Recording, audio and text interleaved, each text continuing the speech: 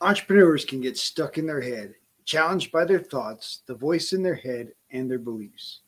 We chat with successful entrepreneurs who share their journey and the lessons learned along the way. The Add Value to Entrepreneurs podcast is edutaining, leaving you with actionable advice to transform your life and create a thriving business that aligns with your values and goals. Our conversations are for entrepreneurs who want more freedom and fulfillment from their work so they can live the life they desire. You deserve it. It is possible. It's time for you to add value. This episode is brought to you by the newly released book, The Entrepreneur Mindset Shift, Growth Characteristics of Success by Robert C. Peterson. Available on Amazon, or you can order a personalized signed copy at addvalue2life.com/shift. My guest today is Phyllis Ayman. Phyllis is the ambassador of Aging Life Management and founder of the Mindful Longevity Revolution. She's a two-time best-selling author, speaker, and trainer for the public and private sector, a speech and language pathologist, certified dementia practitioner, trainer, manager, who's been dedicated to improving the quality of life and the quality of care for thousands of residents and families in over 50 skilled nursing facilities in which she's worked. Her big vision endeavor is a feature film based on the books In the Arms of Elders and The Tribes of Eden, which are about elder wisdom, wise leadership, the importance of intergenerational relationships, and community. Phyllis Ayman and I discuss the power of a dream and self-belief to make it come true. Phyllis is an action taker, and she shares how she is making her dream happen even when she has no idea what she's doing. It is a great conversation about belief and the power of action, putting her dream out there and watching the universe make connections for her next steps. Phyllis, thank you so much for joining me today. I really appreciate you coming on the show and just looking forward to a great conversation. Well, thanks so much for having me. It was, we met just a short time ago. It was a thrilling conversation. So I'm so glad we went from that to this. This is great. All right. So obviously your entrepreneurial journey is more like a project and a thing that you're working on. But you also specialize in elder care and have some teachings in elder care. And I definitely want to make sure we share some of that. So I'll let you tell us, what are you working on and what are you doing and why is that your passion project? Okay. So, well, I'll start with the passion project, which is for someone who really hasn't come from the film industry space, may sound a little crazy, right? But talk about big vision. It's a big vision goal. So when I started, so professionally, I've worked as a speech and language pathologist in over 50 nursing homes. And I've always been an advocate about how we're caring for older adults and treating them and valuing them, which we really are not, in a great way as a society. We do maybe in our individual families, but not really as a society, right? And so several years ago, I stepped out of that space. I started writing books. My goal was to really inform the public and develop some kind of grassroots advocacy so people would say, like, I'm mad as hell and I won't take it anymore, like from Network, right? So, time went on, COVID happened. And a couple of years ago, I read this book entitled In the Arms of Elders, written by Dr. Bill Thomas, who was a personal and professional hero of mine ever since I read his first book, where he really transformed the entire nursing home industry, or his idea was to transform the industry and how we care and treat older people. And I finished this book and said, this is a feature film. And it went really with my goal about inspiring a national dialogue about how we value, care, and treat older adults in our society. And I didn't know him then, but since that time, I got to meet him. He wrote the foreword for my last book. We've become friends. And over time, I started talking to him about this film. And he did think it was a pretty wacko idea, being that I didn't come from this space. And then he had me read the sequel to the book, which is called Tribes of Eden, which is even more powerful and really kind of very much the story about our times. Was kind of a little eerie to me. It was like reading um, George Orwell's 1994, right? No, what was it? Yep. It was, yeah, right? Yeah. And kind of seeing some of that come to fruition. Well, this book, Tribes of Eden, kind of talks about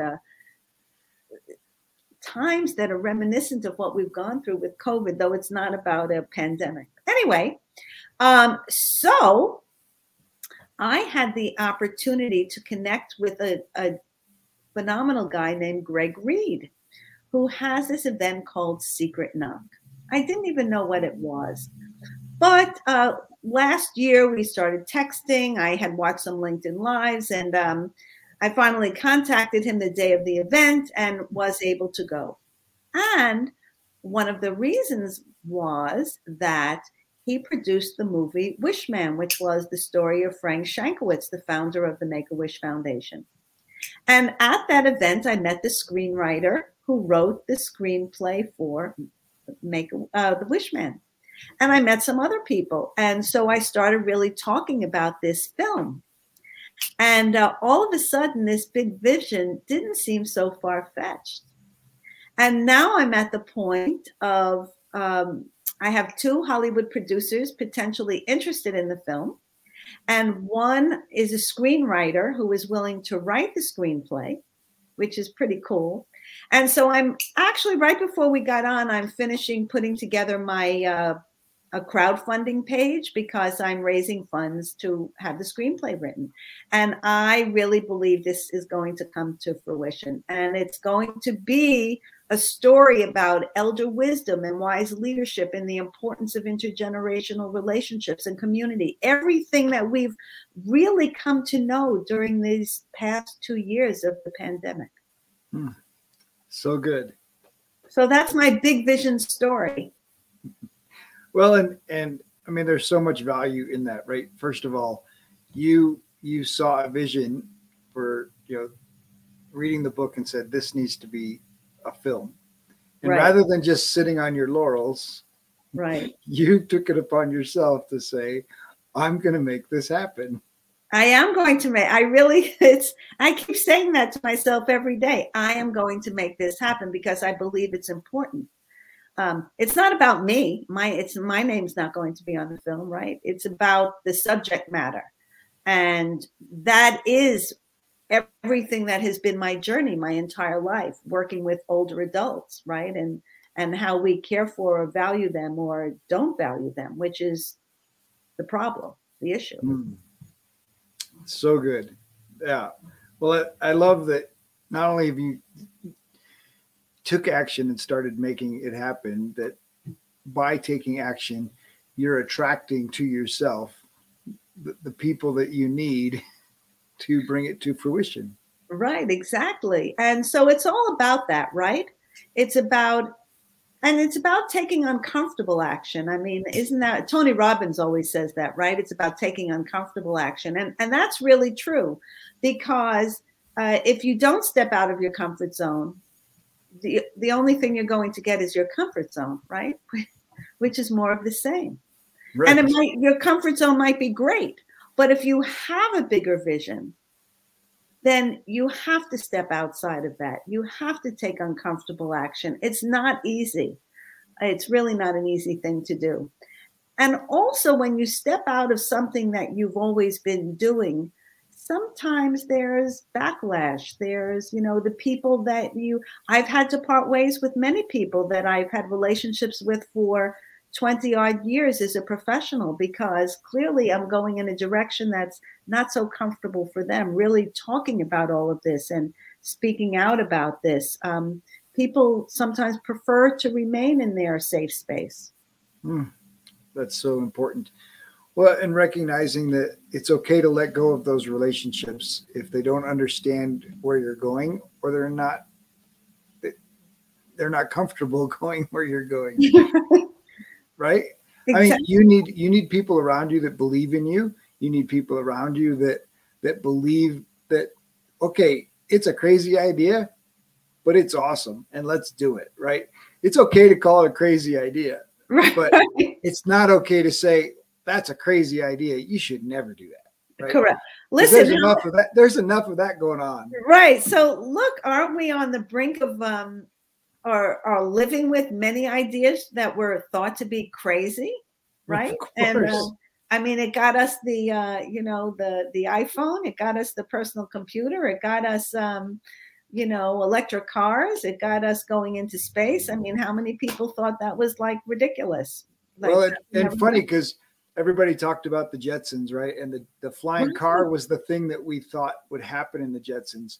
But if you look at 2021 and you recognize all of the things that have happened, we got food being delivered to our front door. Right. We've got kids in school on screens, right? So sitting at his desk at home, using a computer to communicate with his teacher at the school, just like Elroy was doing.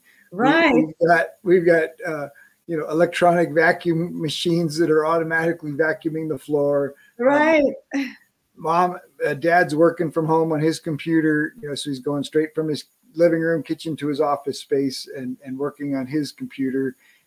And so all of these things that happened on the Jetsons, other than the flying car, have really come to pass. No, it's funny you mentioned the Jetsons because not that many people have that reference. And I'm thinking even that she, I could even see it. She used to punch in her order and for the food and it gets delivered. Aren't we doing that now too? You pick up your phone and you order whatever it is. The next thing you know, it's at your front door a little while later. So it is, I mean, all of these ideas have been, listen, I remember when Amazon started selling books and I thought, now that's a crazy idea because what's going to happen to Barnes and Noble and all these other bookstores? But look what's happened. He clearly had a vision. Yeah, absolutely. And interestingly enough, I heard not too long ago that he wanted Warren Buffett to invest in Amazon, and Warren Buffett said he didn't see it. I heard him say this on an interview recently. He just didn't see it. And so one person has a vision, and as great as another person is, they may not have that same vision. So I really see this thing. As a matter of fact, I even taking it one step further, I finally told, so the author, Bill Thomas, now he's Bill. In the beginning, it was, oh my God, it's Bill Thomas. Now it's just Bill. And I told him recently that, listen, I really see this as like a musical on a stage, and I could hear the song. And I'm sure he thought it was even more crazy, but I think he's starting to see like, maybe I can make some of this happen because I just recently in the past few months was introduced to a Tony nominated Broadway musical producer. Like, what's the likelihood that would have happened, right? It's so fantastic that all of these things are manifesting because of your vision and just holding tight to that vision and allowing it to create the opportunities that are obviously being drawn to you. Right. And I think that's what's important for entrepreneurs, right? Because no matter what your vision is, and it doesn't have to be a big vision like that. It could just be a passion that you have, something that you want to pursue, right? That if you're steadfast and you continue moving in that direction one step at a time, things will come to you. It doesn't say there won't be challenges or hurdles to overcome, right? Because there always are.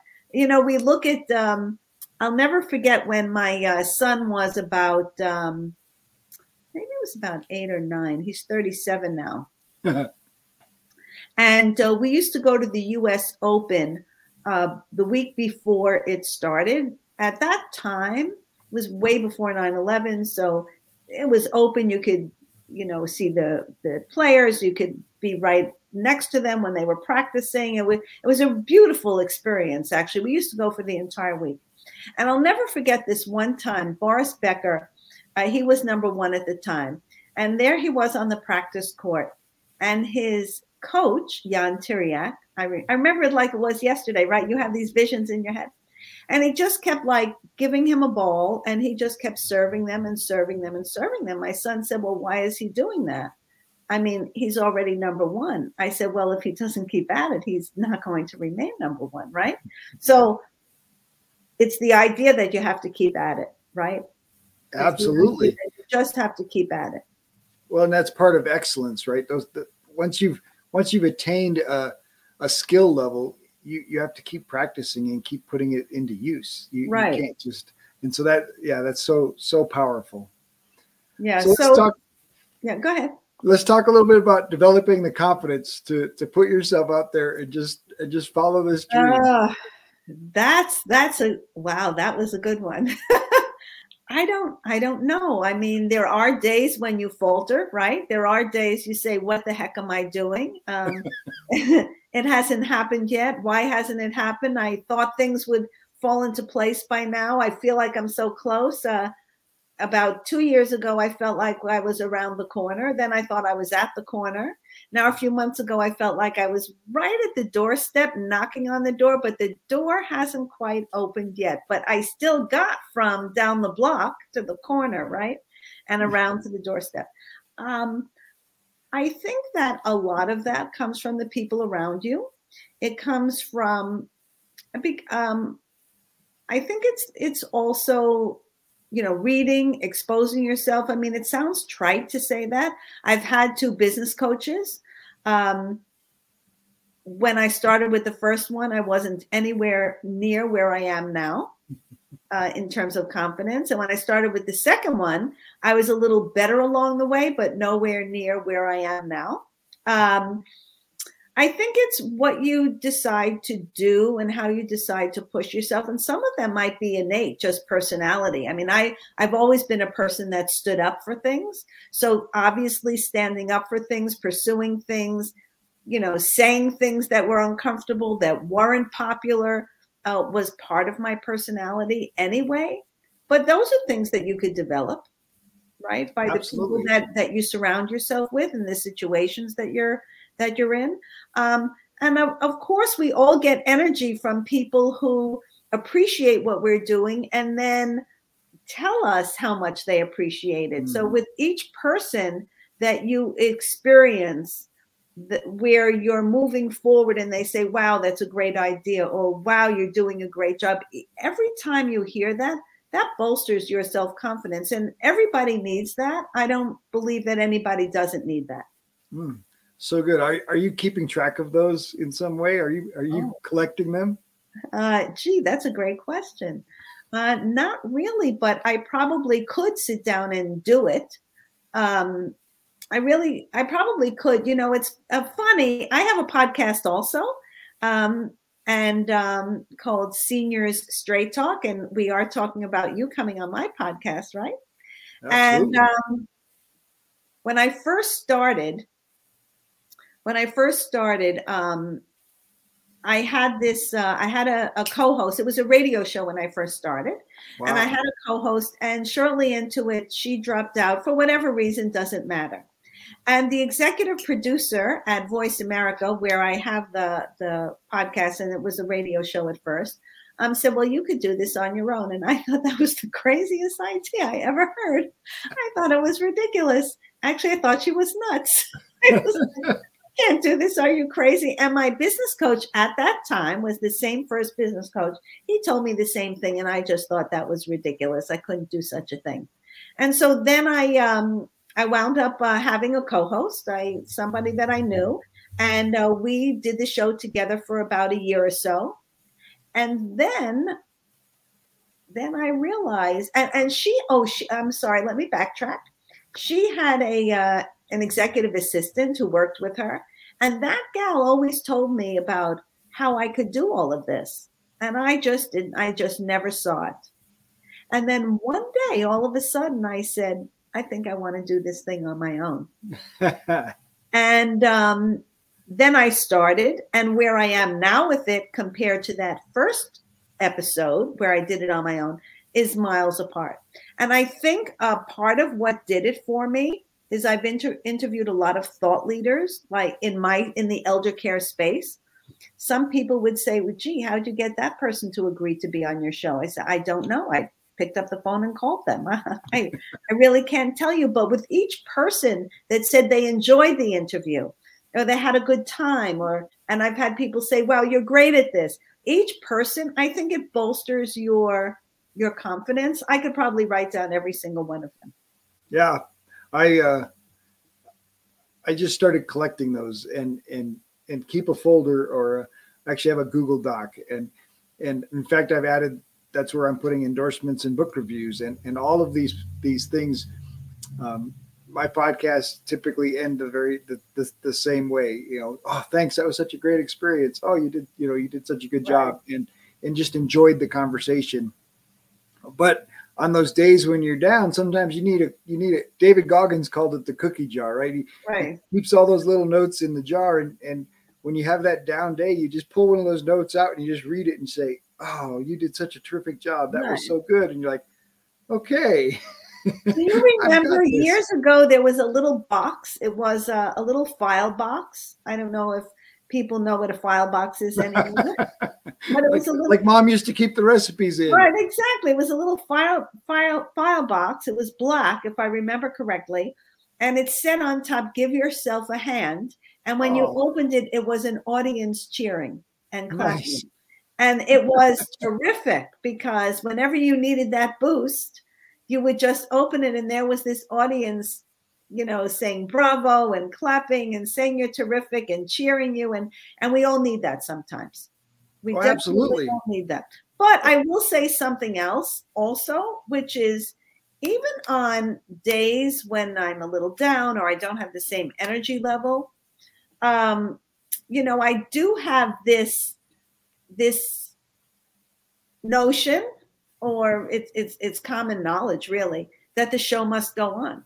So as soon as I start, it doesn't matter how I feel. You have to be able to put yourself into a different mode, a different level, right? You just have to develop that. And Absolutely. That I think takes practice, but I think that's also an innate quality to a certain extent. What do you think? Oh, absolutely. I mean, we call it state management, right? You manage your state, and right. And you have to be able, like you said, the show must go on. And so you can change your state. And I think reading those notes, right? Reading those reviews, reading those things when people praise you, having a little collection of those praises is a powerful way to change your state. I think the simplest way is a friend of mine uses the 3 B's, right? Your body, your breathing, and your belief. And so you just stop, you jump up and down, or you do whatever, right. And you take a deep breath, and you've changed your state by moving your body, by changing your breathing, Correct. and just say, "I believe in myself." Right, absolutely, because that jumping up and down, so that's the endorphins that you release when you have physical activity, and that changes your mood, right? It changes your whole attitude, and so that's even a simple thing like sitting up straight in your chair and taking a few deep breaths and supporting your back and with a strong torso will change your whole attitude. And so it's absolutely. About attitude, right? It's about absolutely. Attitude. Well, and let's take it even further. Let's talk about your attitude as a part of your character and talk about how the importance of character development in this process. Right. It's I think the two go hand in hand, but I would say there are people who do have difficulty with that because of their attitude state, right? And you have to be willing to change that. And I've been experiencing that recently with someone, and it's not an easy thing, but that has to come from within them, right? So I'm developing this program, and I was trying to come up with a name for it. And one of the names I came up with was to use the word vibrant. And I always described myself as someone who was vibrant and active and vibrant and, had a passion for life and upbeat and all that thing. So the person that I was communicating with was saying, well, not everybody feels vibrant or feels that about their life. And I said, well, that's something to be attained or to work towards. And they were saying that, well, not everybody wants that as a goal. And I was thinking about that very thing when you asked that question. So why would that be? Why wouldn't you want to live vibrantly? Why wouldn't you want to change your state? Because with vibrancy comes positivity. It comes, a different outlook. And, when you change the way you look at things, the things you look at change, right? Absolutely. Well, the sad thing is, you mentioned it earlier, there's a bunch of people that are stuck in their comfort zone, and their comfort zone happens to be miserable. Right. And they're a victim and they complain about it all the time, but that's where they want to stay because They don't want to take 100% responsibility for their state. They don't want to take 100% responsibility for their attitude. They'd much rather blame somebody else. Correct. So it's interesting that you say that, because this kind of ties into this whole elder care space that I'm in. So I was doing my podcast with Dr. Bill Thomas a few weeks ago, and he had a way of saying it that he's a visionary, and he always kind of has a different way of expressing things. It doesn't matter who talks to him. Everybody says the same thing. He always has a different spin on it or a different way of looking at it. And so what he said was that if you aren't taking action, and we were talking about living healthily and aging and all of that, that if you want to be doing something 15 years from now, let's say 15 years from now, you want to be, still hiking or biking or, I don't know, playing tennis or whatever it is that you want to do, sailing, right? If you're not doing it now, you're not going to be doing it 15 years from now, which is correct, right? Especially if you want to do it with, a strong body and a strong mind. So he was saying that if you tend to, I thought it was great. I have to say it the way he said it, if I can, that it essentially then you're surrendering, right? And you're letting whatever happen to you, instead of really becoming, embracing it and having it, you take an active part in the process. And so therefore he was saying that if you procrastinate and you tend towards procrastination and you're still procrastinating, then procrastination is your friend and you are on the right path, my friend. It sounded funny, but when you think about it, it really makes a lot of sense.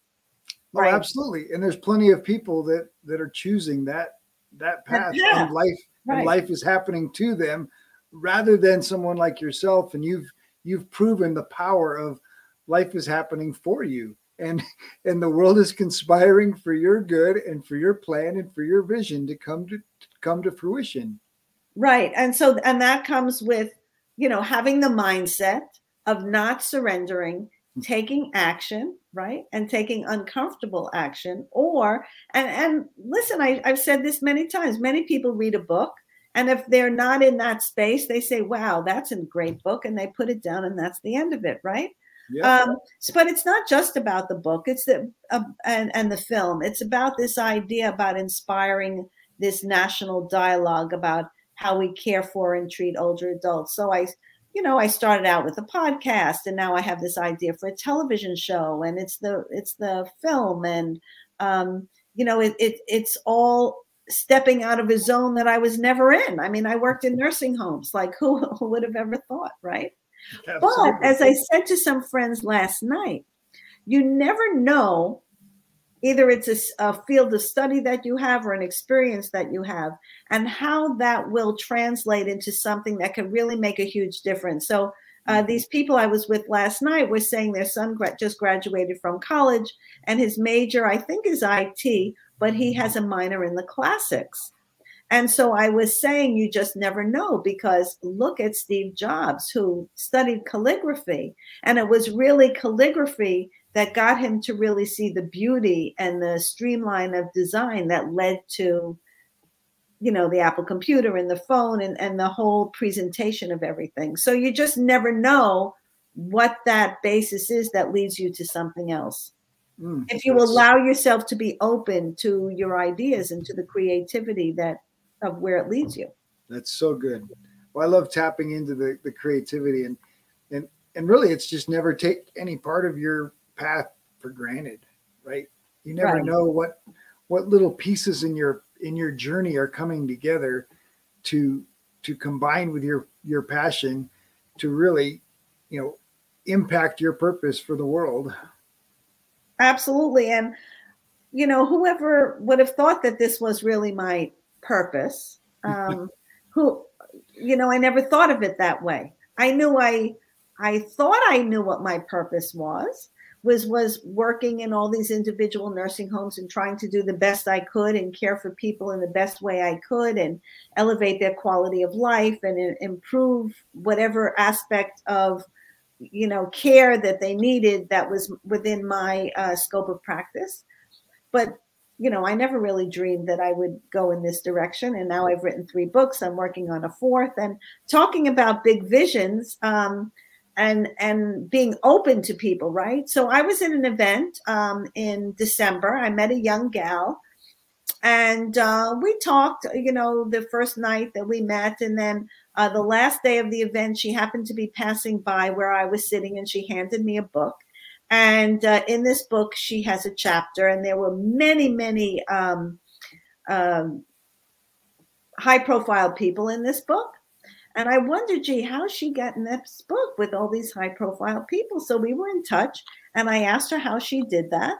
And because it was very interesting to me, one of the people who was in this book is somebody whose name I had heard mentioned several times and I wanted to meet. So that was kind of peculiar, right? That was how, talk about things conspiring and coming together. And so she introduced me to this person who put the book together, and I had a conversation with him. So now I am in the next book, and the book is about big visions. So it just talk about synchronicity and it coming together at the right time, because certainly, my idea is a very big vision idea. Absolutely. We will be right back after this short break.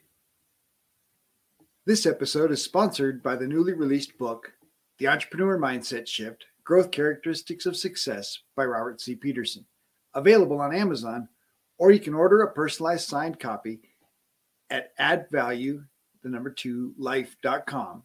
addvaluetolife.com/shift.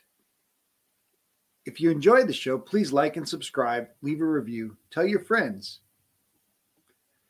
Welcome back. Let's get back to more greatness. So Napoleon Hill talks about it being, you need a burning desire, right? In Think and Grow Rich, he teaches about the burning desire. And so how do you keep your vision as a burning desire? That's a great question. That's a really good question. I think you just have to know that, or believe that that's your purpose and your passion and the reason for it. I tell people, it's not about me. It's really not about me. It's about what I want to bring to the world, or the change that I want to make. And I think as long as you hold true to that and realize that it's not about you, right? And kind of take yourself out of it. You may be the vehicle, but kind of take yourself out of it, and just concentrate on what that vision is, what that goal is, what that purpose is. I think that's the driving force. It's a good question, though. I hadn't thought about that. All right. So let's talk a little bit more about being a voice for elder care. And obviously you're concerned about caring for the caregivers as well. And so we could talk about self-care in there, right, as well as, what is your passion for elder care? How do you want to see our current system change? So it's interesting that you asked that question, because just today somebody was tweeting something. Somebody I know, he's a geriatrician. He's become very popular in the past couple of years, and he's been on major media because since the pandemic, he's just been tweeting about all of this stuff like crazy. Well, there are 2 ways of thinking about it, really. I was always an idealist. and thought that, well, the system can change, systems do change, right? It takes a lot, though. It takes a lot. So I'm several years into it. Do I think the present system can really change? Not quite sure. I'm really not quite sure because, I still work in nursing homes from time to time, and I really see the same patterns over and over and over again. And when I do come with fresh ideas, which I know are fresh ideas to these people because they're not doing any of these things, some of them don't cost any money. They're not interested. They kind of have this kind of this blueprint, and they're kind of following this blueprint. How I think or when it will change. So I was tweeting this back and forth, and there are people who responded to my tweet, right? I think that if people start to make different choices rather than going into nursing homes, and it affects people's bottom line because there'll be empty beds, maybe that could be a motivating force for them to change. But it's a mindset issue. So I always say that it's unfortunate for these people. They've decided to go into the taking care of people business, but they're not really taking care of people, right? And I didn't say it shouldn't be a financial business or it shouldn't be a money-making business. That's a separate conversation. I'm not saying that. I'm just saying that integral to the business should be really taking care of people, right? And you can do that in a very right way and still make money, I believe. But there are many different ways of caring for people. So Bill Thomas, he created something called the Eden Alternative and the Greenhouse Project. And there are greenhouse homes around the country that are really providing a quality of life and quality of care very different than the traditional nursing homes that we know. And now he's creating communities where people can live together from different backgrounds, different generations. The importance of intergenerational, relationships is so important for both generations, right? The older generation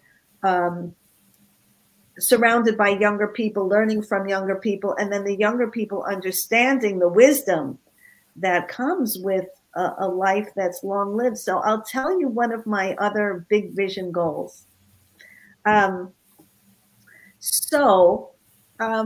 For years, people talked about our future selves, and I thought that made sense, right? We're thinking about our future selves. And then about last year sometime, it dawned on me that, that's really far too distant in the future for a lot of people, even for me. I just turned 69 a couple of weeks ago, and I can't think of being 90. I mean, that's down the road, right? That's 21 years from now. Who can think 21 years from now, right? So I came up with this idea that we're really all evolving elders. And if we could get young people to embrace the fact that they're evolving elders, young people, I have a granddaughter, she's 8. I remember when she was 6, she couldn't wait to be an adult. She's 8, she can't wait to be 13, right? So we look towards getting to the next level. At a certain point. And then when it's 60, you're not really looking forward to 70, 70, you're not really looking forward to 80. But if we, from the time we're young, can think of ourselves as an evolving elder, a process that's active, that lives inside of us, it's something to be attained and achieved. And then maybe we can start to value older adults in our society. So my goal really is to really find a way to get this into our school systems or into our conversations so that younger people will think of themselves as an evolving elder and be proud of that and want to get to that point so that they can share their wisdom with the next generation. So valuable and so challenging. That is a challenge. Because we live in a microwave culture where everything is 30 seconds, Amazon shipping is 2 days. We don't wait longer than 2 days for anything. And so yeah, I agree with you about future self. One of the things that obviously in entrepreneur, in mindset coaching, we talk about having a vision for your future and growing into the person that you want to become. And right. and it's very hard for people to, envision something that they haven't attained yet, and hard for them to think about their future self. And So one I of have the a things, question. I just want to stop you right there, if you don't mind, and ask you a not at question, all. because I do this exercise with people. Okay. So I ask them to close their eyes and think about their future. You could do it as an entrepreneur. You could do it not as an entrepreneur, right? But either way.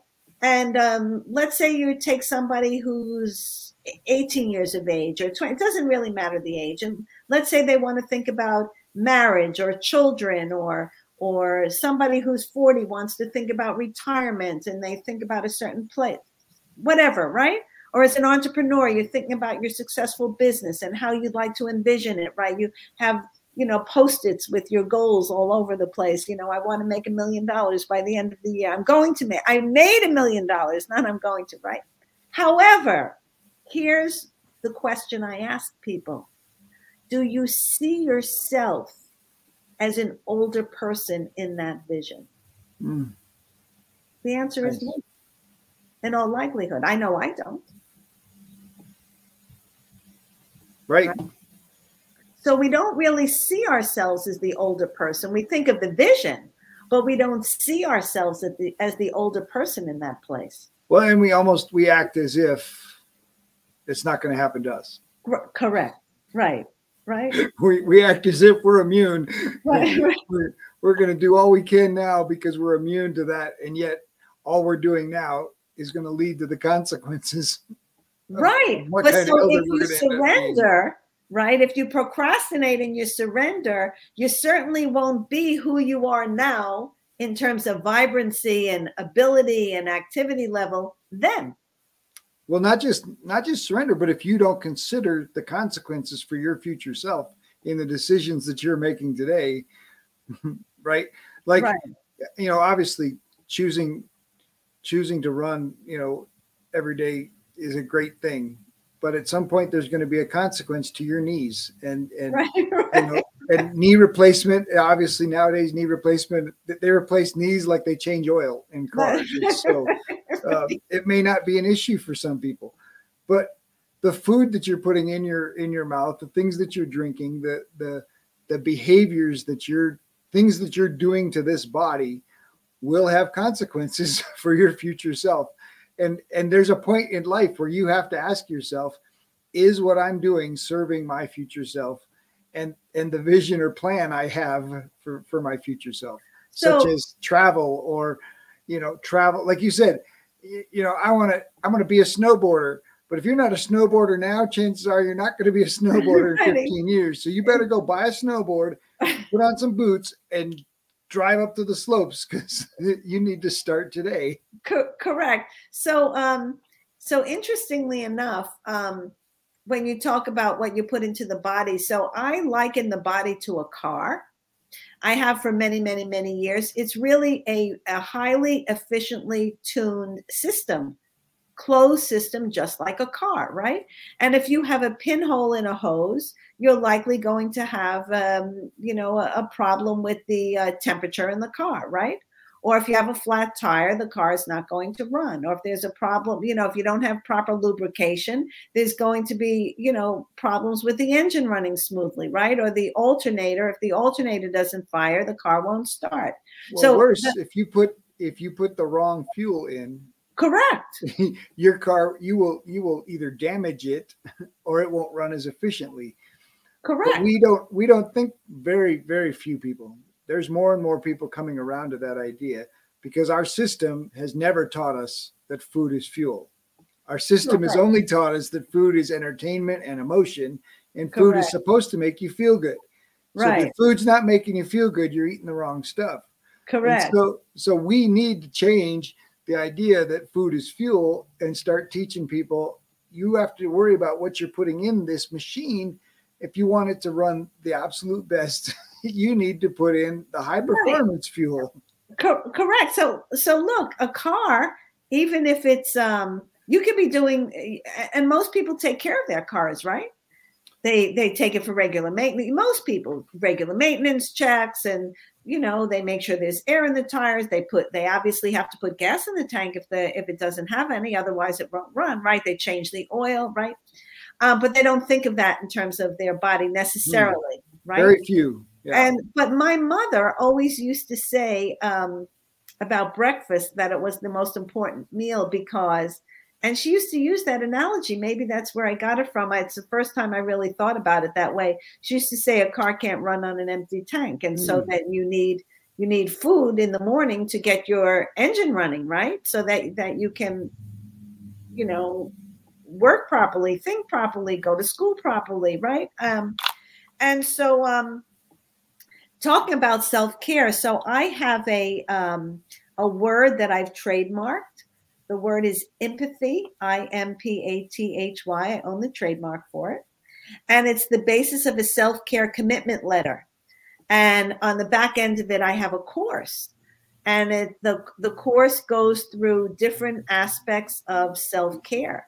But the basis of it is this self-care commitment letter. So are you going to make that commitment, right? And once you make that commitment, so if you're committed to it, then, you don't have to do everything, but at least do some things that are going to help make a positive impact, keep you running in a better way, smoother, whether it's including your mind, including your body, including every aspect. People don't realize, I'm sure you know this, that your skin is the largest organ in the body. People don't think of it as an organ. They think of the internal organs, right? But the skin is 90% of your body, and it's the largest organ in your body. So it needs hydration. People don't drink enough water. No. Something very simple. We're talking about lubrication, right? And hydration, and your radiator in your car needs water. Why are we not thinking that our bodies need a certain amount of water, right? Absolutely. Well, and we substitute all kinds of other things that are not substitutes for water. Correct. And people think that counts because it's liquid, but no, it's really, I believe the prevailing, I'll call it formula, is that you're supposed to drink half of your body weight in ounces of water a day. I think that's it. And if you drink any of those drinks like coffee and tea that are diuretics, you have to drink more water. Correct.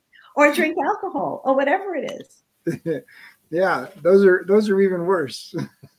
Exactly. I do notice now that now we're out of this water shortage period of time. There was a time when you had to ask for a glass of water, but I notice now if I'm out someplace and I order a glass of wine, more often than not, they will automatically bring a glass of water to go along with it. Nice. Well, that certainly helps. All right. So how important is play and fun? Play and fun is very important. It's just as important an aspect of as anything else, right? Social connections are important. We found that with the pandemic. The isolation is, by the way, loneliness and isolation is a killer. Absolutely. It literally is a killer. High blood pressure, depression, and a whole host of other things that go along with that.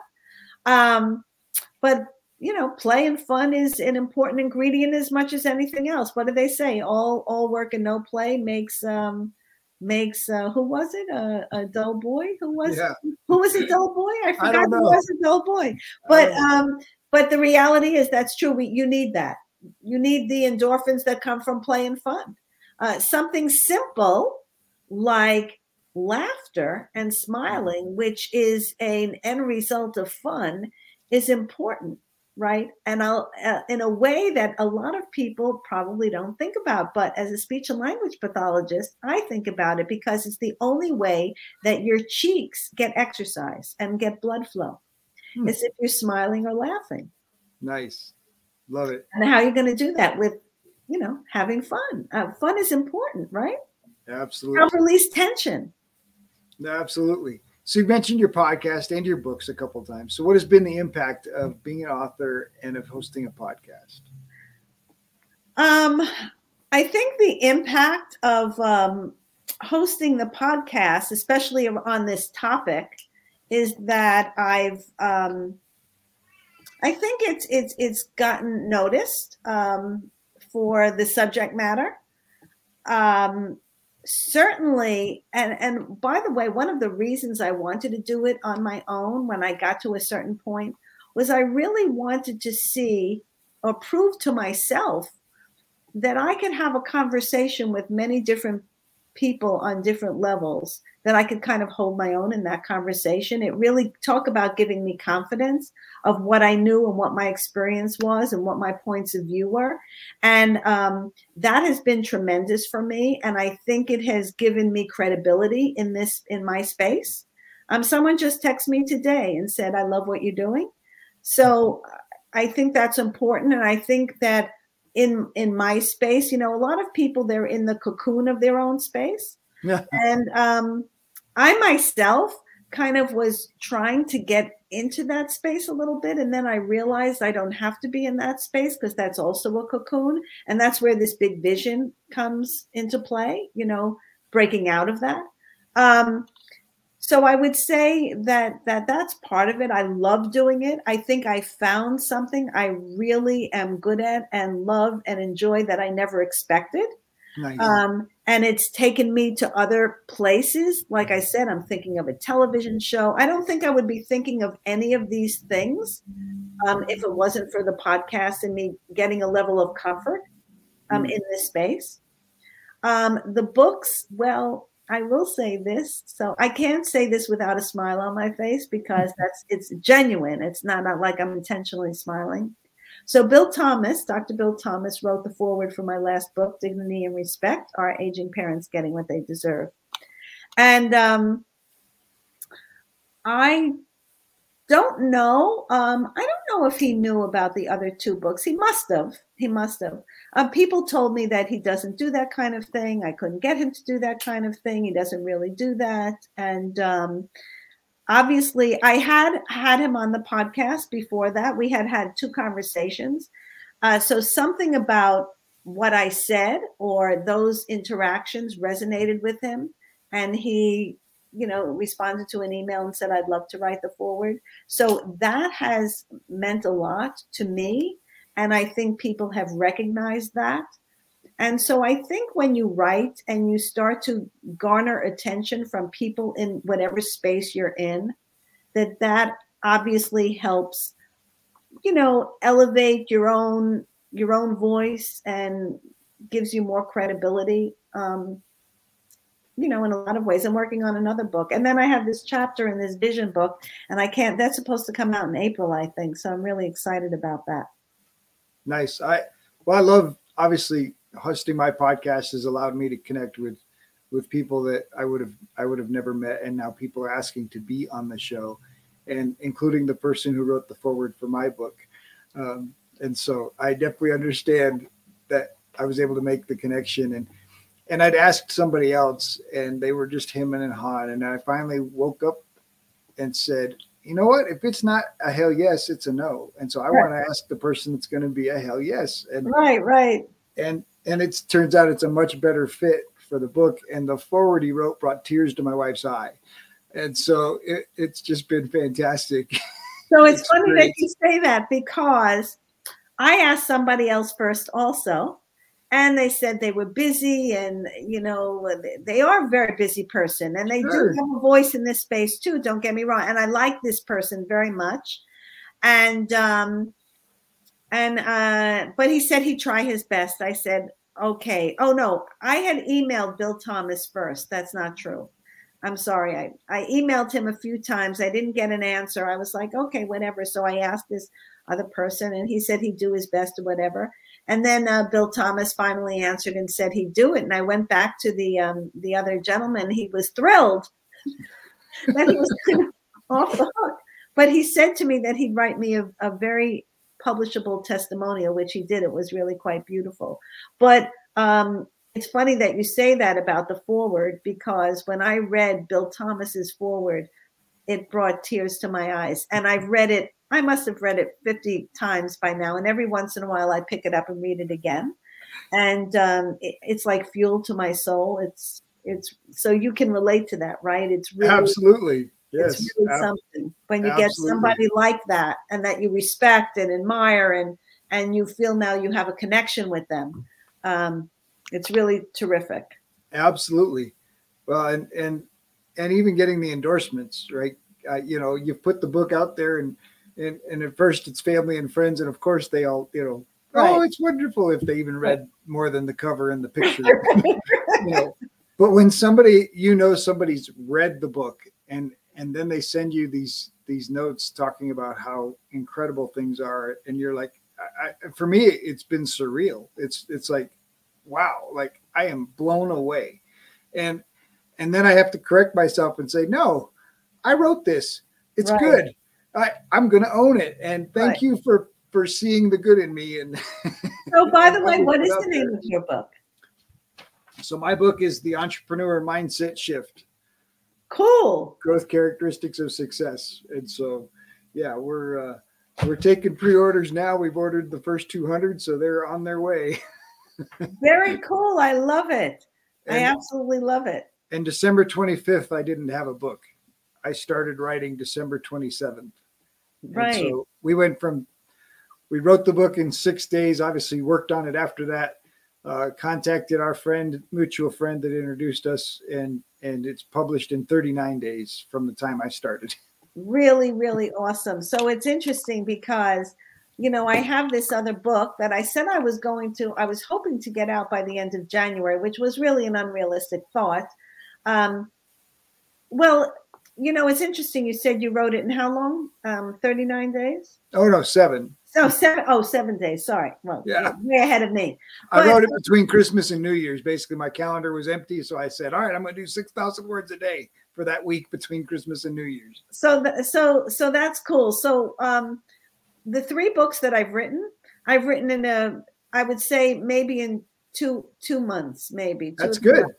It was just, the first one was quite longer. The second and third one were shorter books, but I did it maybe the third one I did in 6 weeks. But it's kind of like what you said, I just sat down and did it. This one, I don't have the time to do that in my schedule. So it's, I've written the first chapter and the last chapter, and I'm kind of playing around with the middle of it. But, it's certainly possible to do that. I think the important thing is a commitment. You have to choose, I'm going to write every day, whether it's this 30-minute block or this hour block, but I've got a block. If you want to write a book, you've got to have time committed to writing a book. So that's interesting that you say that, because that is what people say you need to do. Now, I never did that because I just devoted this protracted period of time and did it with each of the 3 books. I kind of can't write like that. I think I have to learn. Because I kind of write it's like I know the tape is running in the background. And then one day I wake up and I go, oh my God, I've got that. And I sit down and I'll write that chapter or the outline for the entire book, which is what happened with this next book. I just had it. If I don't have it that way, it's like I can't really, it's like a writer's block kind of thing. Sure, so I have to figure out a way to find that bridge. Maybe you could help me with that. Maybe, but I just know that if you don't commit time, and even that, if that time is thinking time, right? Thinking, brainstorming, just running through the ideas. If you're not committed to putting it down on paper at some point, it's going to stay in your head forever. Right, that's true. That is true. You have to start somewhere, even if you just write notes or phrases or. Right? Just stream of consciousness. It doesn't have to be grammatically correct. Just don't let the editor in there. Yeah, right. The editor stops progress immediately. Right, exactly. Yeah, you have to be the author and just put it down. Just right, exactly. And once you turn it loose to an editor, understand when 3,000 words disappear, it's because you repeated yourself and you sounded terrible. And they're helping you sound better. Exactly. Yeah, I think the worst voice in your head when it comes to writing a book is the editor voice, and you just so too. You have to tell him he's not welcome to the party yet. But it's interesting that you say that. I have trouble with that, even with text messages. I mean, I have to go back and I say, wait a minute, that's not correct. It's not grammatically correct. I didn't put a period there. It's like it's a curse. Trust me, that is a curse. Well, I will say that my book is certainly by no means perfect, but the speed to market issue is like we've made the choice to go with this speed to market and put something that's good out there. Can we make it really great? Absolutely, but not this first one. Right. Okay, so the second one. We're going to let the market help us get this one. And that's cool. And then there'll be another one. Who was it that told me? It's somebody I know that he wrote his first book. He decided to write a book, and every morning he woke up an hour early. I think it was 4 a.m, whatever it was, and he wrote for an hour. That was what he did. Then after he finished the first book, he said, "Gee, I could do this over and over and over again." I forgot how many books he's written now, but it's quite a number. And because he uses the same formula, he just gets up every day, and that's fantastic. Isn't that great? Yeah, absolutely. I think it's absolutely possible, but it won't happen without the effort, right? It won't happen without the work. You have to put in the work, but I encourage you. It's worth it because so many things have happened because I wrote the book, and now meeting people because I'm just networking with authors and publishing and all of those things. It's crazy. Like it's a whole new world that just like the podcast world, the author world is this whole new world. And now my book can impact people that have never watched me online, have never listened to a podcast, have never taken the time. And so it's an impact expander for sure. Yes, I think people they take you more seriously when you have a book. They realize that it does take effort. I mean, I had people call me and congratulate me, telling me they knew how much effort it took to write a book, that people had been asking them to write books for years and they just couldn't do it. It's a process, and it doesn't matter how long the book is. It could be a short book, doesn't matter. It still takes that dedication, that stick-to-itiveness, and it does help you organize your ideas and your mind. Absolutely. Well, and the great thing about being in that process is so I outlined 8 chapters. The book has 11. My brain, in the middle of the night said, "Oh, you're missing all of this stuff." Right, exactly. You've got to jam another chapter in there. Exactly. And so once you start writing, then you can give up on some sleep because your brain's going to do some stuff and you're going to wake up going, I got to write that down so I don't forget. And I have to write stuff down. Otherwise I'd forget. I do that no matter how good it is. Right. Now. Listen, I'm driving in the car. I have a little pad next to me so that if I think of something, I write it down, because it has happened to me where I was thinking of something before I went to sleep. And then I wake up, I say, "Oh my God, what the heck was that? I forgot all about it." And then, thinking, and I might, the next day wake up at 2:00 in the morning and say, "Oh, I have it." And I grab a piece of paper and write it down. I mean, that is an important part of the writing process. And like I said, I think that tape is running in the back of your head all the time. We have how many? 60,000 thoughts a day. Right. And a large number of them are negative thoughts. That goes back to what we were saying about mindset. How are you going to shift those thoughts so that tape running are productive and positive thoughts? Right. And so the only way you could do that is concentrating on positive things, positive projects, passions, whatever it is, the direction you want to move, so that you can change that tape in your head. Oh, absolutely. So valuable. Phyllis, thank you so much for joining me today. I appreciated the conversation. Oh, this was great fun. I love your dream. I can't wait to see the movie. I can't. I'll invite you to the Academy Awards. How's that? Sounds like a great opportunity. If you enjoyed the show, please like, subscribe, or leave a review. We have a free gift for you at addvaluemindset.com. That's addvaluemindset.com. We've collected some of the best mindset secrets shared by successful entrepreneurs on our podcast, and we want to give them to you for free. addvaluemindset.com. In our next episode, Kate Hudson teaches me about somatic experiencing and how this powerful therapy reconnects the body and mind and allows the person to really experience their body and listen to what it is saying. We explore the power of curiosity as a tool for understanding the body and for understanding our emotional responses.